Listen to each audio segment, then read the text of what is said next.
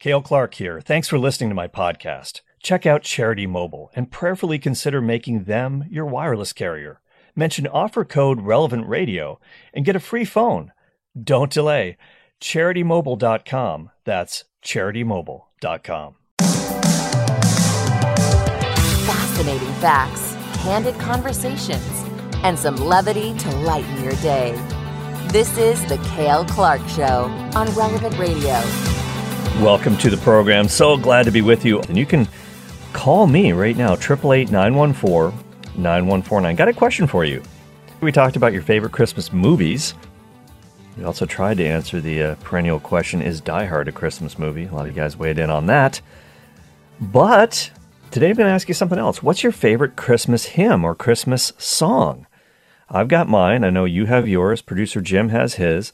We'll find out what that is soon, but tell me what you think. 888-914-9149.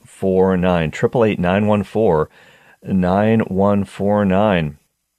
And also, I'm going to share with you the backstory to one of the most popular Christmas hymns of all time. You won't believe this. This one kind of blew my mind. 888-914-9149. You can also email the show, Cale, C-A-L-E, at relevantradio.com. And you can follow me on Twitter, as always, at Cale Clark, C-A-L-E, Clark with an E. So, I know you're going to light up the phone lines, but once again, I'll give out that number, 888-914-9149. Let me start. My favorite Christmas song of all time is Away in a Manger. Away in a Manger. I like that one.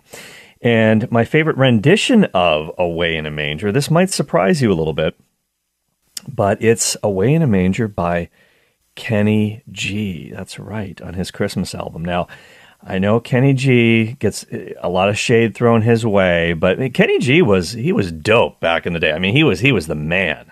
Let's hear, Jim, producer Jim, the Kenny G version of Away in a Manger, just a little bit.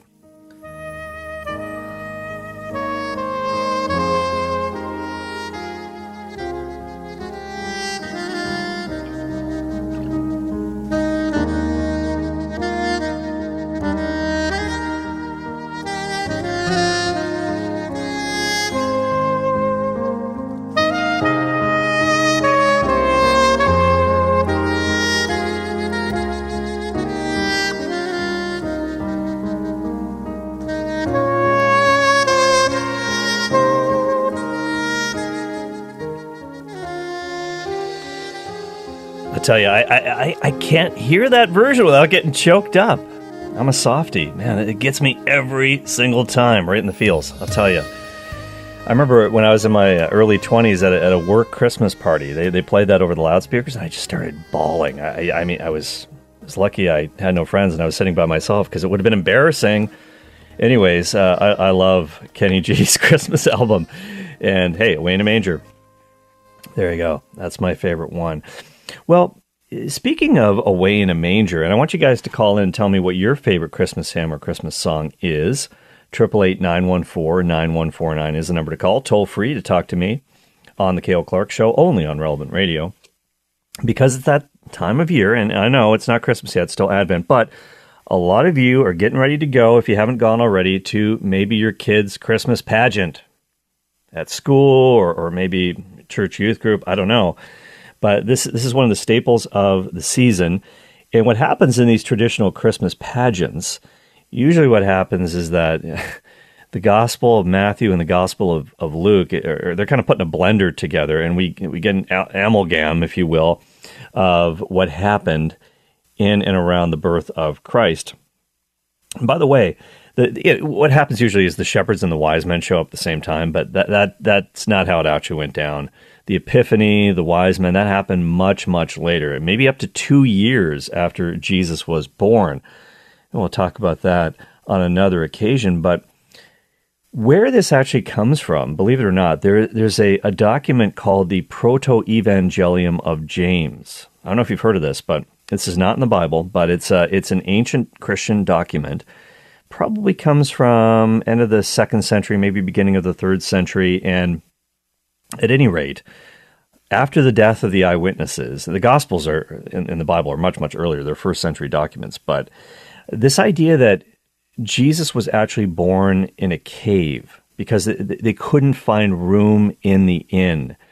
Did it actually go down that way? Well, believe it or not, a lot of the stuff that we know about from our Christmas pageants, it actually comes from this document, the Proto-Evangelium of James. This is the document that talks about Mary being in a rush to give birth. There's no room in the inn, and Joseph finds a cave for her to give birth in. But this actually isn't in the New Testament. So here's a question for you. Speaking about away in a manger, is it true that Mary and Joseph were actually rejected from staying in the Bethlehem Hotel or the Super 8 in Bethlehem when they got there?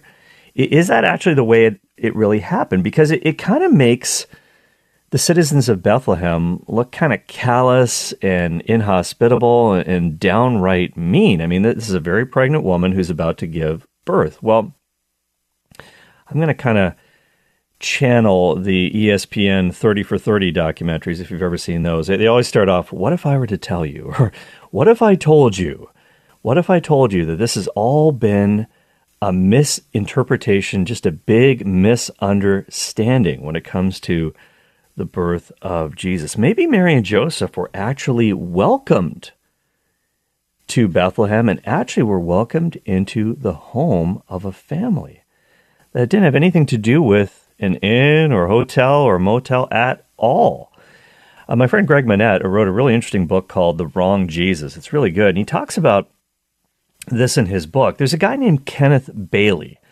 Now, Kenneth Bailey is a researcher who lived in the Middle East for 40 years. That's a long time. And he taught in Egypt, he taught in Lebanon, he taught in Jerusalem, he taught in Cyprus. He's very fluent in Arabic. And he kind of has really just immersed himself in that Middle Eastern culture. And what's tragic is that a lot of professional Bible scholars have never actually set foot in the Holy Land. They've never been to the Middle East. And as a result, they very often mistranslate, sometimes misappropriate, misunderstand some stuff about the New Testament. And some of the very strange portraits of Jesus that proliferate in the media. I don't know if you guys remember the Jesus Seminar. They had all these skewed views of Jesus. They got in the media a lot back in the 1990s. A lot of these guys had never set foot in the Holy Land. So when you go there, if you've ever been to the Holy Land, you know that it exhibits a lot of what's called verisimilitude. When you read the New Testament, you see how, wow, this all actually makes sense. The history, the geography, the culture, it's like a key in a lock. It's very, very true to life. And so Professor Kenneth Bailey, he did some kind of detective work on the birth of Jesus in Middle Eastern culture and what the Greek text actually says in the New Testament. Now, some of you guys might know that in a lot of cultures, and this is very, very true in Middle Eastern society as well, the memories of people can be incredibly detailed.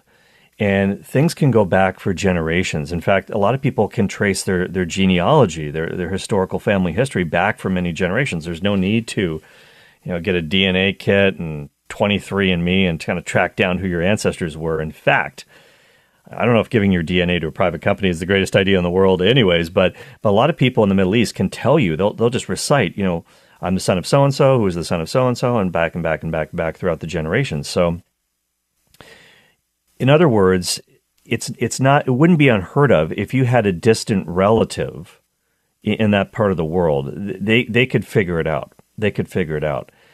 Now, what's interesting is when you look at the Gospel of Luke, and we know that Luke tells us about how Joseph took Mary to the region of Bethlehem, it actually wouldn't be that out of the realm of possibility at all for Joseph to show up in town and say, hi, I'm Joseph, son of Heli, who's the son of Mattat, who's the son of Levi.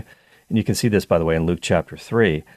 If he were to go to Bethlehem and say that in the first century, he would have had a lot of open doors. Oh, yeah, you can stay with us. I know your family.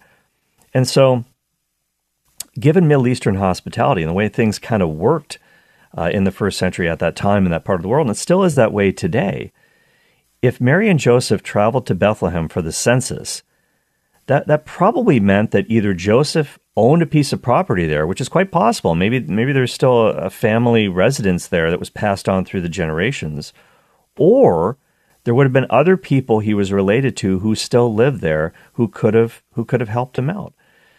So I don't care what culture you come from. If there's somebody who's about to give birth and she's in your family or related to you in some way, you got to find some way to help this person be looked after. Now, sometimes births happen in strange circumstances. We've all heard stories about women who've given birth in a taxi cab or, in a store. I read one the other day about a woman who gave birth in McDonald's, of all places. And the goal is a live birth, of course. And that's kind of a stressful situation. The baby's coming at a time that you don't necessarily expect, kind of in the same area code, but not necessarily, you didn't have the date pinned down exactly. Things happen. So what about the Holy Family? Well, I think there's a really good possibility that not only did Joseph set this all up ahead of time, but that they were planning on staying there for quite some time. Don't forget, they went, where did they go after Jesus was born? The presentation in the temple. That didn't happen the next day. That did not happen the next day. There's this purification period that Mary would have had to go through. So I think that there was a plan for them to stay there for quite some time before they went back home to Nazareth. And here's the thing. Greg Manette also said this in his book. He said, look, even if Joseph had no relatives nearby, even if nobody wanted to help them in Bethlehem, Mary did have relatives in a village that wasn't too far away either, because don't forget, before Jesus was born, there's the visitation, right? Mary visits her relative Elizabeth. Where? In the hill country of Judea. And she got a welcome, and she stayed there for 3 months. Bethlehem is really close to that area, the hill country of Judea, so it wouldn't have been very far. So if they couldn't find a place for people to stay with in Bethlehem, they could have very well went to where Elizabeth lived. Hey, Liz, can I come over? Can we stay there? I'm very, very pregnant. So I actually think that Greg Manette might actually be right, and Kenneth Bailey might actually be right, that maybe Mary and Joseph had a lot of time to get things set up. Here's what it says in Luke chapter 2, verse 4. It says that Joseph and Mary went up from Galilee to Judea, and while they were there, the days were accomplished that she should be delivered. Now, most of the time when we read this, we completely pass over this. While they were there, the days were accomplished that she should be delivered. That's in Luke chapter 2, verse 6. So they were already there, folks. They were already there. While they were there, that's when she delivered her child, Jesus. So it's also interesting, too, when you look at the Greek New Testament text, and we know that Luke's gospel was originally written in Greek. In fact, his Greek is so good that it's approaching classical Greek. Luke is a really, really good Greek writer. He wrote, of course, his gospel and the Acts of the Apostles. And so when you read the Greek text of Luke's gospel, where it says, while they were there, the days were accomplished that she should be delivered. The word days in Greek is plural. And the word is actually, when it says that the time came that she should be delivered, that's the Greek word hemerai. And that could be translated as the days passed or the days came for her to deliver. So we're talking about quite a few days here. Since Joseph and Mary had arrived in Bethlehem, there would have been a lot of time for them to find a place to stay. It wasn't just they're arriving the night of, oh my goodness, all the hotel rooms are booked. What are we going to do? So, okay, so what about the inn? What about the inn? Because it does mention this in the English translation, in a lot of English translations of the Bible. Well, here's the way that homes actually were set up in the Middle East in the first century, and especially so in Roman Palestine, which is the area where Jesus was born. So the homes that people would have, the simple village homes, often had 2 rooms. So there'd be one big room where and a lot of this would sort of serve as the kitchen, the sleeping area, the bedrooms, the living area. So there'd be one big main room where the family would cook, eat, sleep, where they would do most of their living. And behind this big room, there was a staircase. And there's lots of reconstructions of these homes that are out there, and I've seen diagrams of what they would have looked like. Behind the family room, there would be a little staircase that went down a few feet, and there'd be another lower room, which was smaller, and that's where the family animals were kept. A lot of families owned their own cow. They had their own donkey for doing chores and whatever, turning the water wheel. There'd be some sheep. And what they would do is it would get very cold there at night. So the animals would be brought inside to this lower area at night so they could stay warm and be protected from predators. So really, there wasn't too much separation here. There'd just be a drop-off in the floor, this little stairwell down to the next level where all the animals were. So what about the manger? What about the manger? Well, the manger would be set up, and that's where the sort of feeding trough for the animals.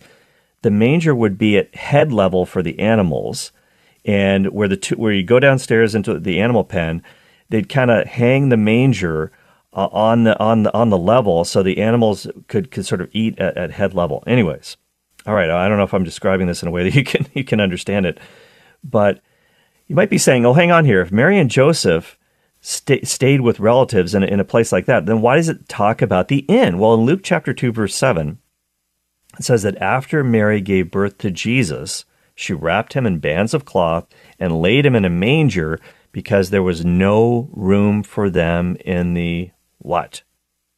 In the what? In the inn, right? Well, in some English Bibles it actually says that, but that's not what it actually says in the original text. Once again, don't forget, the New Testament was written in Greek. And by the way, you can call in, tell me what your favorite Christmas song is. We'll get back to that in a second. 888-914-9149. If you're on the line, please hang on. 888-914-9149. So this is actually a mistranslation. The actual Greek word that's translated as in some English Bibles is the word kataluma. Kataluma. It actually means a room or a place to stay. A room or a place to stay. It's the same word that's used of the upper room, by the way, later on in the gospel, when Jesus, of course, institutes the Eucharist, the Last Supper, the first Mass. That's in an upper room, or a kataluma. So there's actually a different word for an inn or a hotel in Greek. It's the word pandokion. Pandokion. And Luke knows about this word. He's really good at Greek. His Greek is awesome. And he actually uses that word later on, because when Jesus tells the parable of the Good Samaritan in Luke chapter 10, chapter 10, verse 34, he uses that word. Because remember, the Good Samaritan finds this guy, he's all beaten up, and he sets him up in an inn, in a hotel of sorts, in a Super 8, or maybe it was a Hilton, I don't know, but a pandokion. So that Greek word, Luke knows what it is. He uses it in chapter 10. He doesn't use it when he's talking about where Jesus stayed as an infant. She laid him in a manger because there was no room for them in the kataluma. That's a different thing. That's a different place. So what does Luke really mean then in Luke chapter 2, verse 7? What he's saying is that the normal place to stay in a family home, wherever Mary and Joseph were, that was already full. Somebody was already there. So they couldn't stay in the part of the house that normally would be the guest room. So that's why they go into the family room, the very warmest room in the house. That's actually good for the baby because of the heat of the animals that are there. They're kind of on that second level downstairs. So the manger was on the floor of the family room. Now, the animals below could get access to it, but they said, okay, you're not eating out of this right now. This is going to become the crib. So it actually would have been a very, very warm and nice place for the family to stay. Not bad at all. It's not the guest room, but it's okay. So this is kind of an interesting way to look at this. And Greg Manette said when he first started learning about this, he was actually pretty shocked because this goes against everything that we've been taught about the birth of Jesus. But he said the more they thought about this, the more he actually prefers this understanding, because it shows that God was actually looking out for the Holy Family, made sure that his son was brought into this world in a loving and caring environment, not in some sort of an outdoor cave after his parents were rejected and turned away from door after doors, were slammed in their face, no room in the hotel, and so they got to give birth in a cave at the outskirts of the city. No. It could be that Jesus was welcomed into the world in the home of a very caring family in Roman Palestine, who made sure that they were really, really well looked after. And so this is kind of shocking for some people, but it does make a lot of sense. It does make a lot of sense. And so maybe this is even more wonderful than the way that we've thought about it before. So anyways, I just thought I'd mention that because away in a manger, My favorite Christmas song. I want to hear what yours are. 888-914-9149. I got to take a quick break on the Cale Clark Show, but we'll be right back with your phone calls and some Christmas songs and their background right after this. Hi, this is Cale Clark. Thanks for listening to my podcast. Check out Charity Mobile and prayerfully consider making them your wireless carrier. They're a pro-life phone company, and 5% of your monthly plan price goes to Relevant Radio or another pro-life charity of your choice. For a limited time, new customers who mention offer code Relevant Radio get a free phone with free activation and free shipping. Don't delay. CharityMobile.com. That's CharityMobile.com.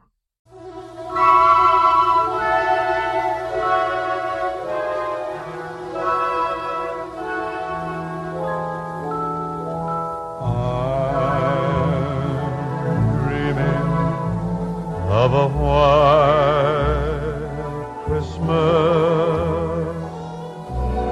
just like the one. Producer Jim is getting pretty sentimental right now. He's dipping into all of his Christmas favorites.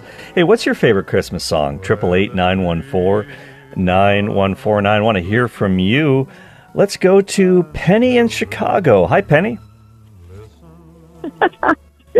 I have to laugh because I was in the car driving home from work and I was on hold so long that now I'm in TJ Maxx. Well, there you go. Well, I'm happy to be with. Return. Well, hey, I'm happy to be with you in TJ Maxx. This is great radio. So, well, what's your favorite Christmas song? Mary, Did You Know? Mary, Did You Know? And why do you like that song? Well, my grandchildren learned it when they were growing up. Reba McEntire, I think, made the first version of it. That's a good question. They would ask questions when they heard those lines. Mm-hmm, mm-hmm. You know, did you know your son would walk on water? You know, the whole feel of all the things that he did. Mary, did you know all this? You know? Yeah, you know. Penny, you're probably aware of this, but there's a lot of if you Google that song title, there's a lot of discussions about. There's a lot of people who really don't like that song because they say, "Hey, Mary did know. Of course she knew. Now she might not have known all the details about, but she certainly knew, based on her conversation with Gabriel the archangel, that hey, her son was the Messiah." So, but I remember it was a super popular song that came out. I'm trying to remember who. Now, I don't know if Reba McEntire was the first recorded version of this song, but I think it was written by this guy named Mark. I'm trying to remember his name. He was a very popular Christian singer. He was in the Gaither vocal group. I don't kind of. Anyways, but yeah, no, that's intriguing. I'm glad it sparked some theological conversations in your family, Penny. That's what I'm grateful for. So I thought that was a good song because it brought that up in their minds. They were wondering, you know. And that's get them thinking. That's really important. And by the way, it's Mark Lowry. So it was originally recorded by Michael English. Who, by the way, Michael English is one of the best singers ever. Christian or non-Christian, doesn't matter. He's got a song called "In Christ Alone." That's an amazing song. Amazing song. Maybe we can find that one, Jim, and play that at some point. It's not a Christmas song, but it's really good. Michael English. How about that? Hey, Penny, I hope hope TJ Maxx treats you well. I hope you get your returns all sorted there. And hey, thanks for calling in. Call anytime. Thanks for listening to the Cale Clark Show. And hey, wherever you may be, you might be in Target, you might be in TJ Maxx, you might be, I don't know. You can call me from where you are. You've all got phones. 888-914-9149. Let's go to Steve in Chicagoland, somewhere in Chicagoland. Hi, Steve. Hi, in Elmhurst, Illinois, fully participating in rush hour, yes. I love it. Carol of the Bells, that's my favorite. Carol of the Bells. Producer Jim, I think you've got a clip of this, right? There it is. Carol of the Bells. That's also a classic. Yeah. Do you have a special memory attached to that, Steve? No, it's just that it's a very soaring and glorious type of a song. Mm-hmm. You know.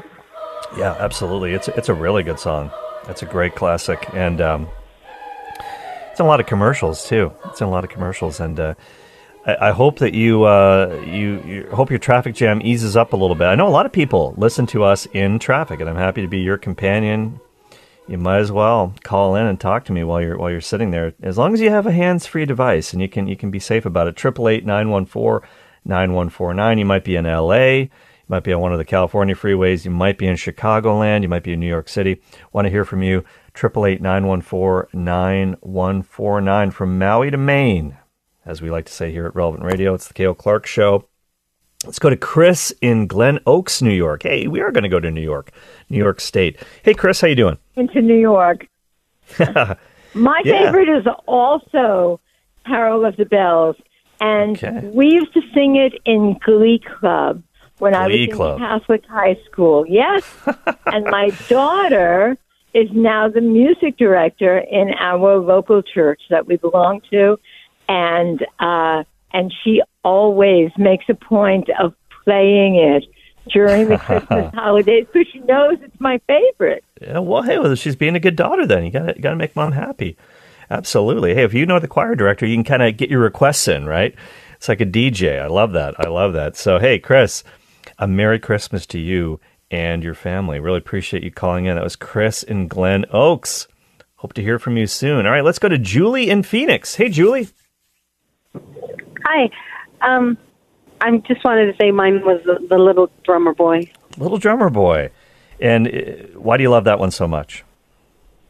It just makes me cry all the time because, he's saying, I'm a poor boy too, and he plays his drum and he plays the best. And I mean, that's all he has. And then when the ox and I can't remember the other animals join in, it's like everybody knows they're playing, or even the creatures know they're playing to God. And it's just, I don't know. And then the melody just helps that, Yeah. It's just beautiful. It is great. And we do have to give our best to God, and he'll transform it. And this is what Jesus said. Remember the triumphal entry? He said, hey, if people are saying, why are these little kids praising you? Stop them. This is inappropriate. Hey, Jesus said, even the very stones would cry out if these children were not singing Hosanna. And the same it could be said of the Christmas event as well, although obviously only a couple people knew it was really happening at that moment. But hey, appreciate you, Julie. Thanks for listening, and thanks for calling in. That was Julie in Phoenix. All right, let's go to Nick in Ontario, California. Hi, Nick. Hey, how you doing? I'm well. Mine is Angels We Have Heard on High. Angels We've Heard on High, okay. If you look up the painting by Bunnell called Seeing Shepherds, those two together are such an opportunity for Lectio Divina during Advent. Wow. There we go. Hey, producer Jim found it. That was pretty quick on the draw there. I like the idea of having an image to meditate on, maybe a classic painting from the world of art to make you just think about the scene. I really like that, combining those two together. Hey, Nick, thank you for the call, and Merry Christmas to you and your family. Let's go now to Claire in Albuquerque, New Mexico. Hey, Claire. Hi, Claire, thank you for having me on. You're welcome. So my favorite Christmas song is Mary's Boy Child by Boney M. Boney M, yeah, that's right. That's a more contemporary song, of course. I don't know if producer Jim has that one at his fingertips. Yeah, it's a really fun song, and I think that it tells the whole story of Christ's birth in a really fun way, especially for kids. My kids and I have always liked dancing to it at Christmas time. Okay, so Mary's Boy Child by Boney M. They were kind of a really popular band, I think in the 1970s, if I'm not mistaken. But hey, appreciate that call, Claire. That's one I didn't expect to come up necessarily, but hey, there are a lot of Christmas tunes out there. Let's go to Don in Oakland, California. Hey, Don. Hi, hello. Good evening. Yeah, my song is The Wish That I Wish Tonight. The Wish. The Wish That I Wish Tonight from the movie Christmas in Connecticut. Christmas in Connecticut. I have not seen that film. Now, do you know who sings that song? Or? Yeah, it was on TCM. It goes, I wish that I wish tonight.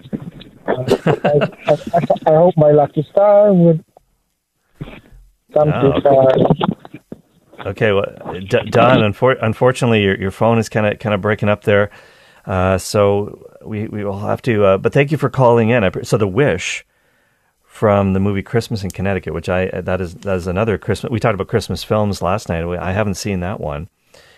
Producer Jim told me in my ear it's a great film. So okay, I'll have to check that one out. Maybe is that like a date night flick, Jim, or is that a family fare? Or yeah, what? It's a date night or the family watch. We watch it every year. It's just a fantastic movie.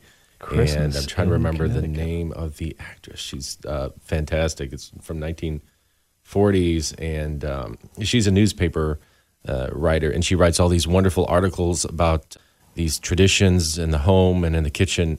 And it turns out she's just making it all up, and it's a fantastic event where there's this sailor who was off at sea, and one of his first meals back home after the war is going to be this wonderful home-cooked Christmas meal at this farm up in Connecticut, and it's just a fantastic. It's humorous, it's funny, it's just a beautiful film for the family. Nice, good, clean fun for the whole family. Appreciate that. Hey, but I should ask you while you're here, Jim, before you go back to the production board there.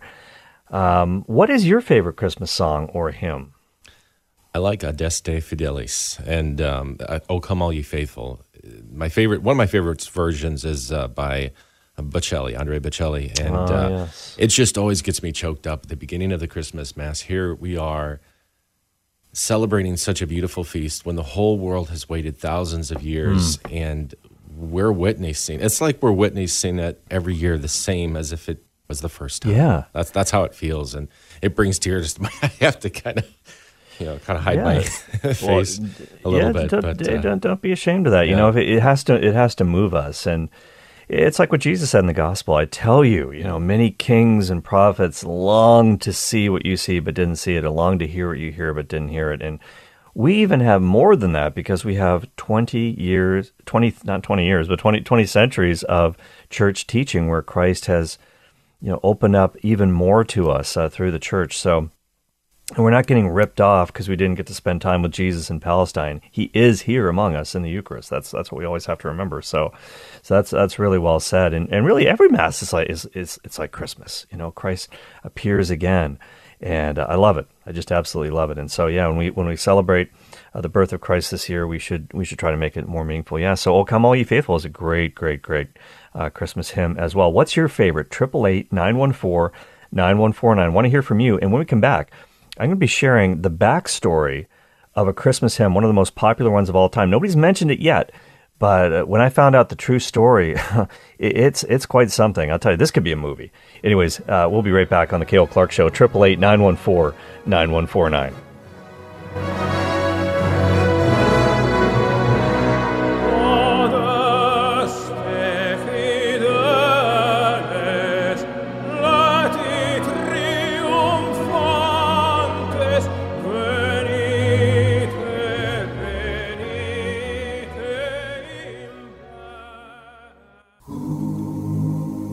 Silent night, holy night, all is calm, all is bright. Hey, welcome back to the Cale Clark Show. We're almost at the great feast of Christmas. Asking what your favorite Christmas song or Christmas hymn is.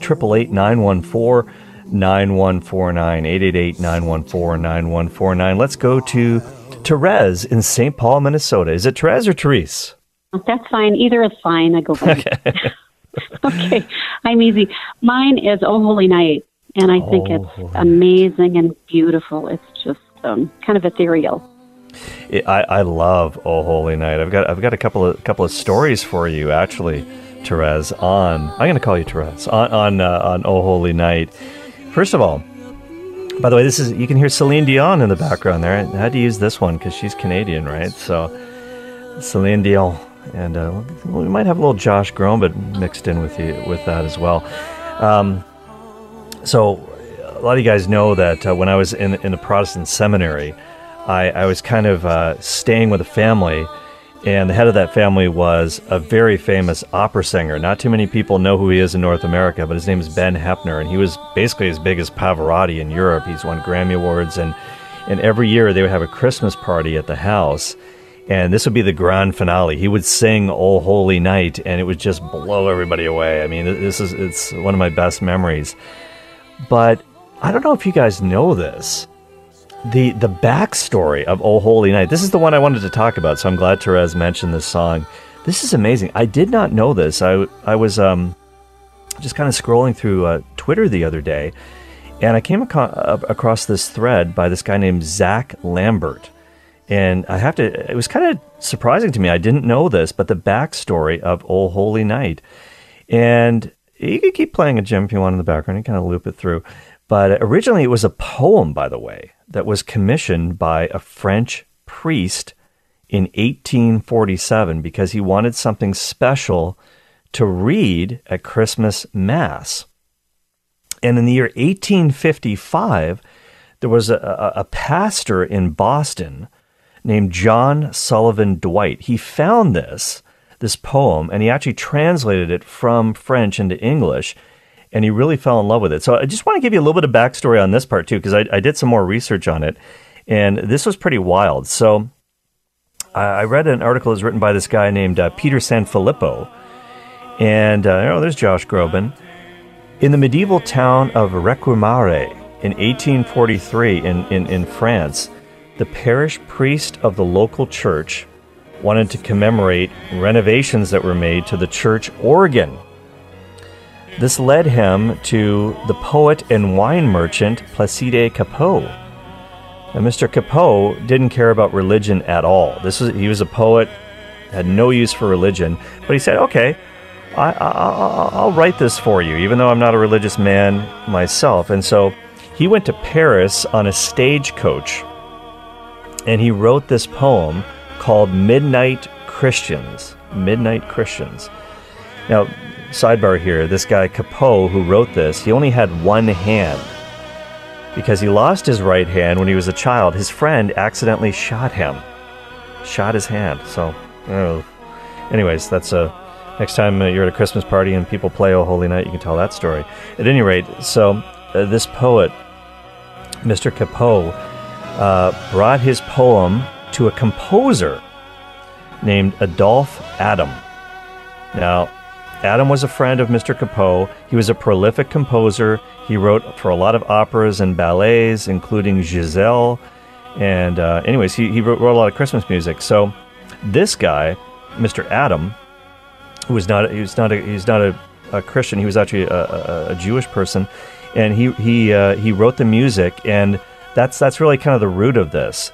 And the resulting carol that he came up with was simply called Christmas Carol, and he premiered in 1847. It was performed by a local opera singer, speaking of opera singers, named Emily Laurie. Anyways, it was really, really popular, but as soon as the word got out about Mr. Cappeau, who wrote the words, nobody wanted to deal with it anymore because Cappeau was not a religious person. He was, in fact, an atheist, and he had a very, very strong disdain for religious authority. So the church leadership actually banned the song from being played in any liturgy in France. So how about that? And it kind of lived on outside the church because people loved it so much, and it kind of got passed around. And that's how it reached the ears, eventually, of John Sullivan Dwight. Now, this guy was a Unitarian minister. He wasn't Catholic, but believe it or not, he was also a part-time Santa impersonator in the Boston area as well. And I've seen portraits of this guy. He does look like Santa. He had a big white beard. Anyways, for what it's worth, that's it. So anyways, John Sullivan Dwight, he absolutely fell in love with this, primarily because of verse 3 of O Holy Night, which says this: "Truly he taught us to love one another. His law is love, and his gospel is peace. Chains shall he break, for the slave is our brother, and in his name all oppression shall cease." So what was happening in America in 1855 when John Sullivan Dwight translated O Holy Night into English? You guessed it, America was on the brink of the Civil War. And in this Twitter thread, Zach Lambert wrote about this, and he said that over the next 6 years, as we know, 11 southern states seceded from the United States, primarily over the issue of slavery. And so what you have to understand about John Dwight, John Sullivan Dwight, who translated this into English in Boston. He was a staunch abolitionist. And believe it or not, at that time, half of the arguments, this is unbelievable, but half of the arguments that were written in favor of slavery were written by Christian pastors. Can you imagine that? So this guy said, no way. So he's like, I love this song because this has to be almost the anthem of abolitionists. And so he published O Holy Night in his own magazine, which was called Dwight's Journal of Music, and the song completely took off. And it got really, really popular, especially in the North during the Civil War. But not everybody liked it, including some religious leaders. And tragically, there were a lot of, as I talked about just a moment ago, a lot of published defenses of slavery written by pastors in the South, including the founding members of the Southern Baptist Convention. And this is absolutely tragic. And when the Civil War was over, and by this point, O Holy Night was already one of the most well-known Christmas songs around the world, believe it or not, a lot of churches in the South still refused to sing that song, especially verse 3, or they just banned the song outright. And sometimes they would even change the song, change the words. And it's kind of jarring to think about. I didn't know the backstory of this at all. And some versions of O Holy Night still don't include verse 3. And one example of this is one of the more popular modern versions of the song, which is by Carrie Underwood. I'm not saying Carrie Underwood had anything to do with this, but in her version, the version that she sings, it says, chains shall he break, for his child is our brother, and in his name all oppression shall cease. That's not the original. The original says, the slave is our brother. So how about that? So the origins of O Holy Night, it's an anti-slavery song. It's an abolitionist anthem, if you will. And so there you go. A lot of people don't know that background. So there you have it. I just learned about that the other day. You're listening to the Cale Clark Show, 888-914-9149. Let's go now to Thomas in Minneapolis. Hi, Thomas. Hi, Cale. Thank you for taking my call. I really appreciate it. You're welcome. So what's your favorite Christmas song? Well, if I were going to give you my favorite, we'd be on the air for about 15 minutes while I list them all. However, my most recent favorite is Breath of Heaven. Breath of Heaven. Now, is this a modern song? Sounds like it is. Fairly modern, but I was listening to that, and it was actually during Lent. I think it was during morning air in the Lenten season that I heard it.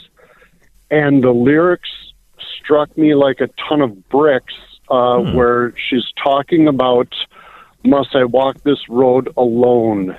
And I thought about Mary carrying the salvation of the world inside her womb, and there's nobody there for her, and, you know, but if I have you, God, that's all I need. And then I thought about Jesus on his way to Calvary, carrying the salvation of the world on his back, the wooden beam of the cross, and he had nobody there for him. And I just, it like I said, it struck me like a ton of bricks as how Mary's singing Breath of Heaven was like a precursor or a type of Jesus doing the same exact thing at Calvary. And so I get a twofer out of it because now I get to listen to it at Lent as well. There you go. It sounds like a good Lenten song as well. And you're probably right. Something that you said there, in all likelihood, Jesus, despite what you see in art and you know films like The Passion of the Christ, which I think was very accurate in a lot of ways historically, especially with the scourging and stuff, Jesus probably only carried the horizontal beam of the cross to the execution site, which is known as the patibulum. That's what they did with criminals back then. But anyways, Breath of Heaven. Okay, I'll have to check that one out. Thank you so much for that call, Thomas. Let's go now to Laura in Wisconsin. Hi, Laura. Hi. Hey, how are you? I'm well. What's your favorite Christmas song, Laura? Oh, darling, I don't really have an exact one, but I do have a favorite Christmas artist. Okay, what's that? And may the Lord hold her close in the palm of his hand. Karen Carpenter. Karen Carpenter. Yeah, I don't know if did the Carpenters have a Christmas album? Romantic. I'm sorry, what? Did the Carpenters have a Christmas album? Oh, wait. Let me turn down the radio. I'm sorry. What did you ask me? I said. Thanks for turning down the radio. I said, did the Carpenters have a Christmas album? Oh, geez. You know, I really cannot answer. But I remember her most romantic voice. Yeah. And she would say, Merry Christmas. She had her and her brother. Yeah, that's right. And I gotta say, I gotta jump in there, Laura. Karen Carpenter, she is truly one of the greatest singers of all time, and she was so talented, so tragic how she passed away from anorexia nervosa. And there's a guy on YouTube. I've mentioned this guy before. If you love music, you should check out his YouTube channel. His name is Rick Beato. He's got a great YouTube channel. He's actually one of the most popular YouTubers out there. He's got a video up on the Carpenters, on Karen Carpenter. Check it out. It's really, really good, because Karen Carpenter was, believe it or not only was she a great singer, and her voice was just so pure, the tone, it's unreal. He just kind of goes through all this, but she's one of the best drummers in the world, too. She was a killer drum player, unbelievable musician. So, yeah, the Carpenters were just fantabulous. They're really good. All right, let's go now to Bill in Texas. Hi, Bill. Hi, Cale. Thank you for taking my call. Sure. If you have a moment for a story, used to be my favorite Christmas carol was "What Child Is This?" because I really like the minor chords and just it's kind of a haunting melody. But last year at Christmas, during Advent season, I was a catechist, and I at Easter became fully Catholic. And but I remember last year, during Advent, somebody on Relevant Radio talked about the O antiphons, and I kind of followed up on that, and it was fascinating to me. And so, rocketing up my list of favorite Christmas carols, now I would say on top is probably Enya's version of O Come Emmanuel. And if you're familiar with the story of the O antiphons, I couldn't recite it back well enough, but I'd love to hear it again from either you or Patrick. I don't remember who it was that. I think it was probably Patrick that talked about that. Yeah, I think it was Patrick that talked about that. The O antiphons. And I don't know whether there's an article about that on the Relevant Radio website or not, but I seem to recall seeing something about that recently. But yeah, O Come Emmanuel is a classic song for Advent, of course, and people love it at Christmas time as well. I just love that. Yeah, the O antiphons. We'll have to do some research on that. It's definitely right up there. Let's go quickly to Kathy in St. Paul, Minnesota. Kathy, we got just about 30 or 40 seconds here.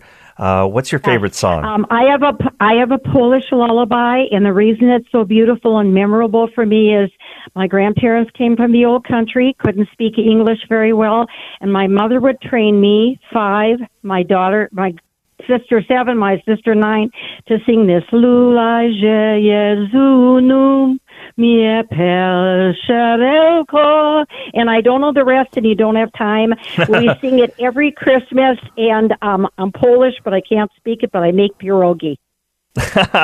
Hey, you're making me hungry right now. I absolutely love it. I love pierogi. I love Polish sausage. Ditka, Polish sausage, da bears. Love it all.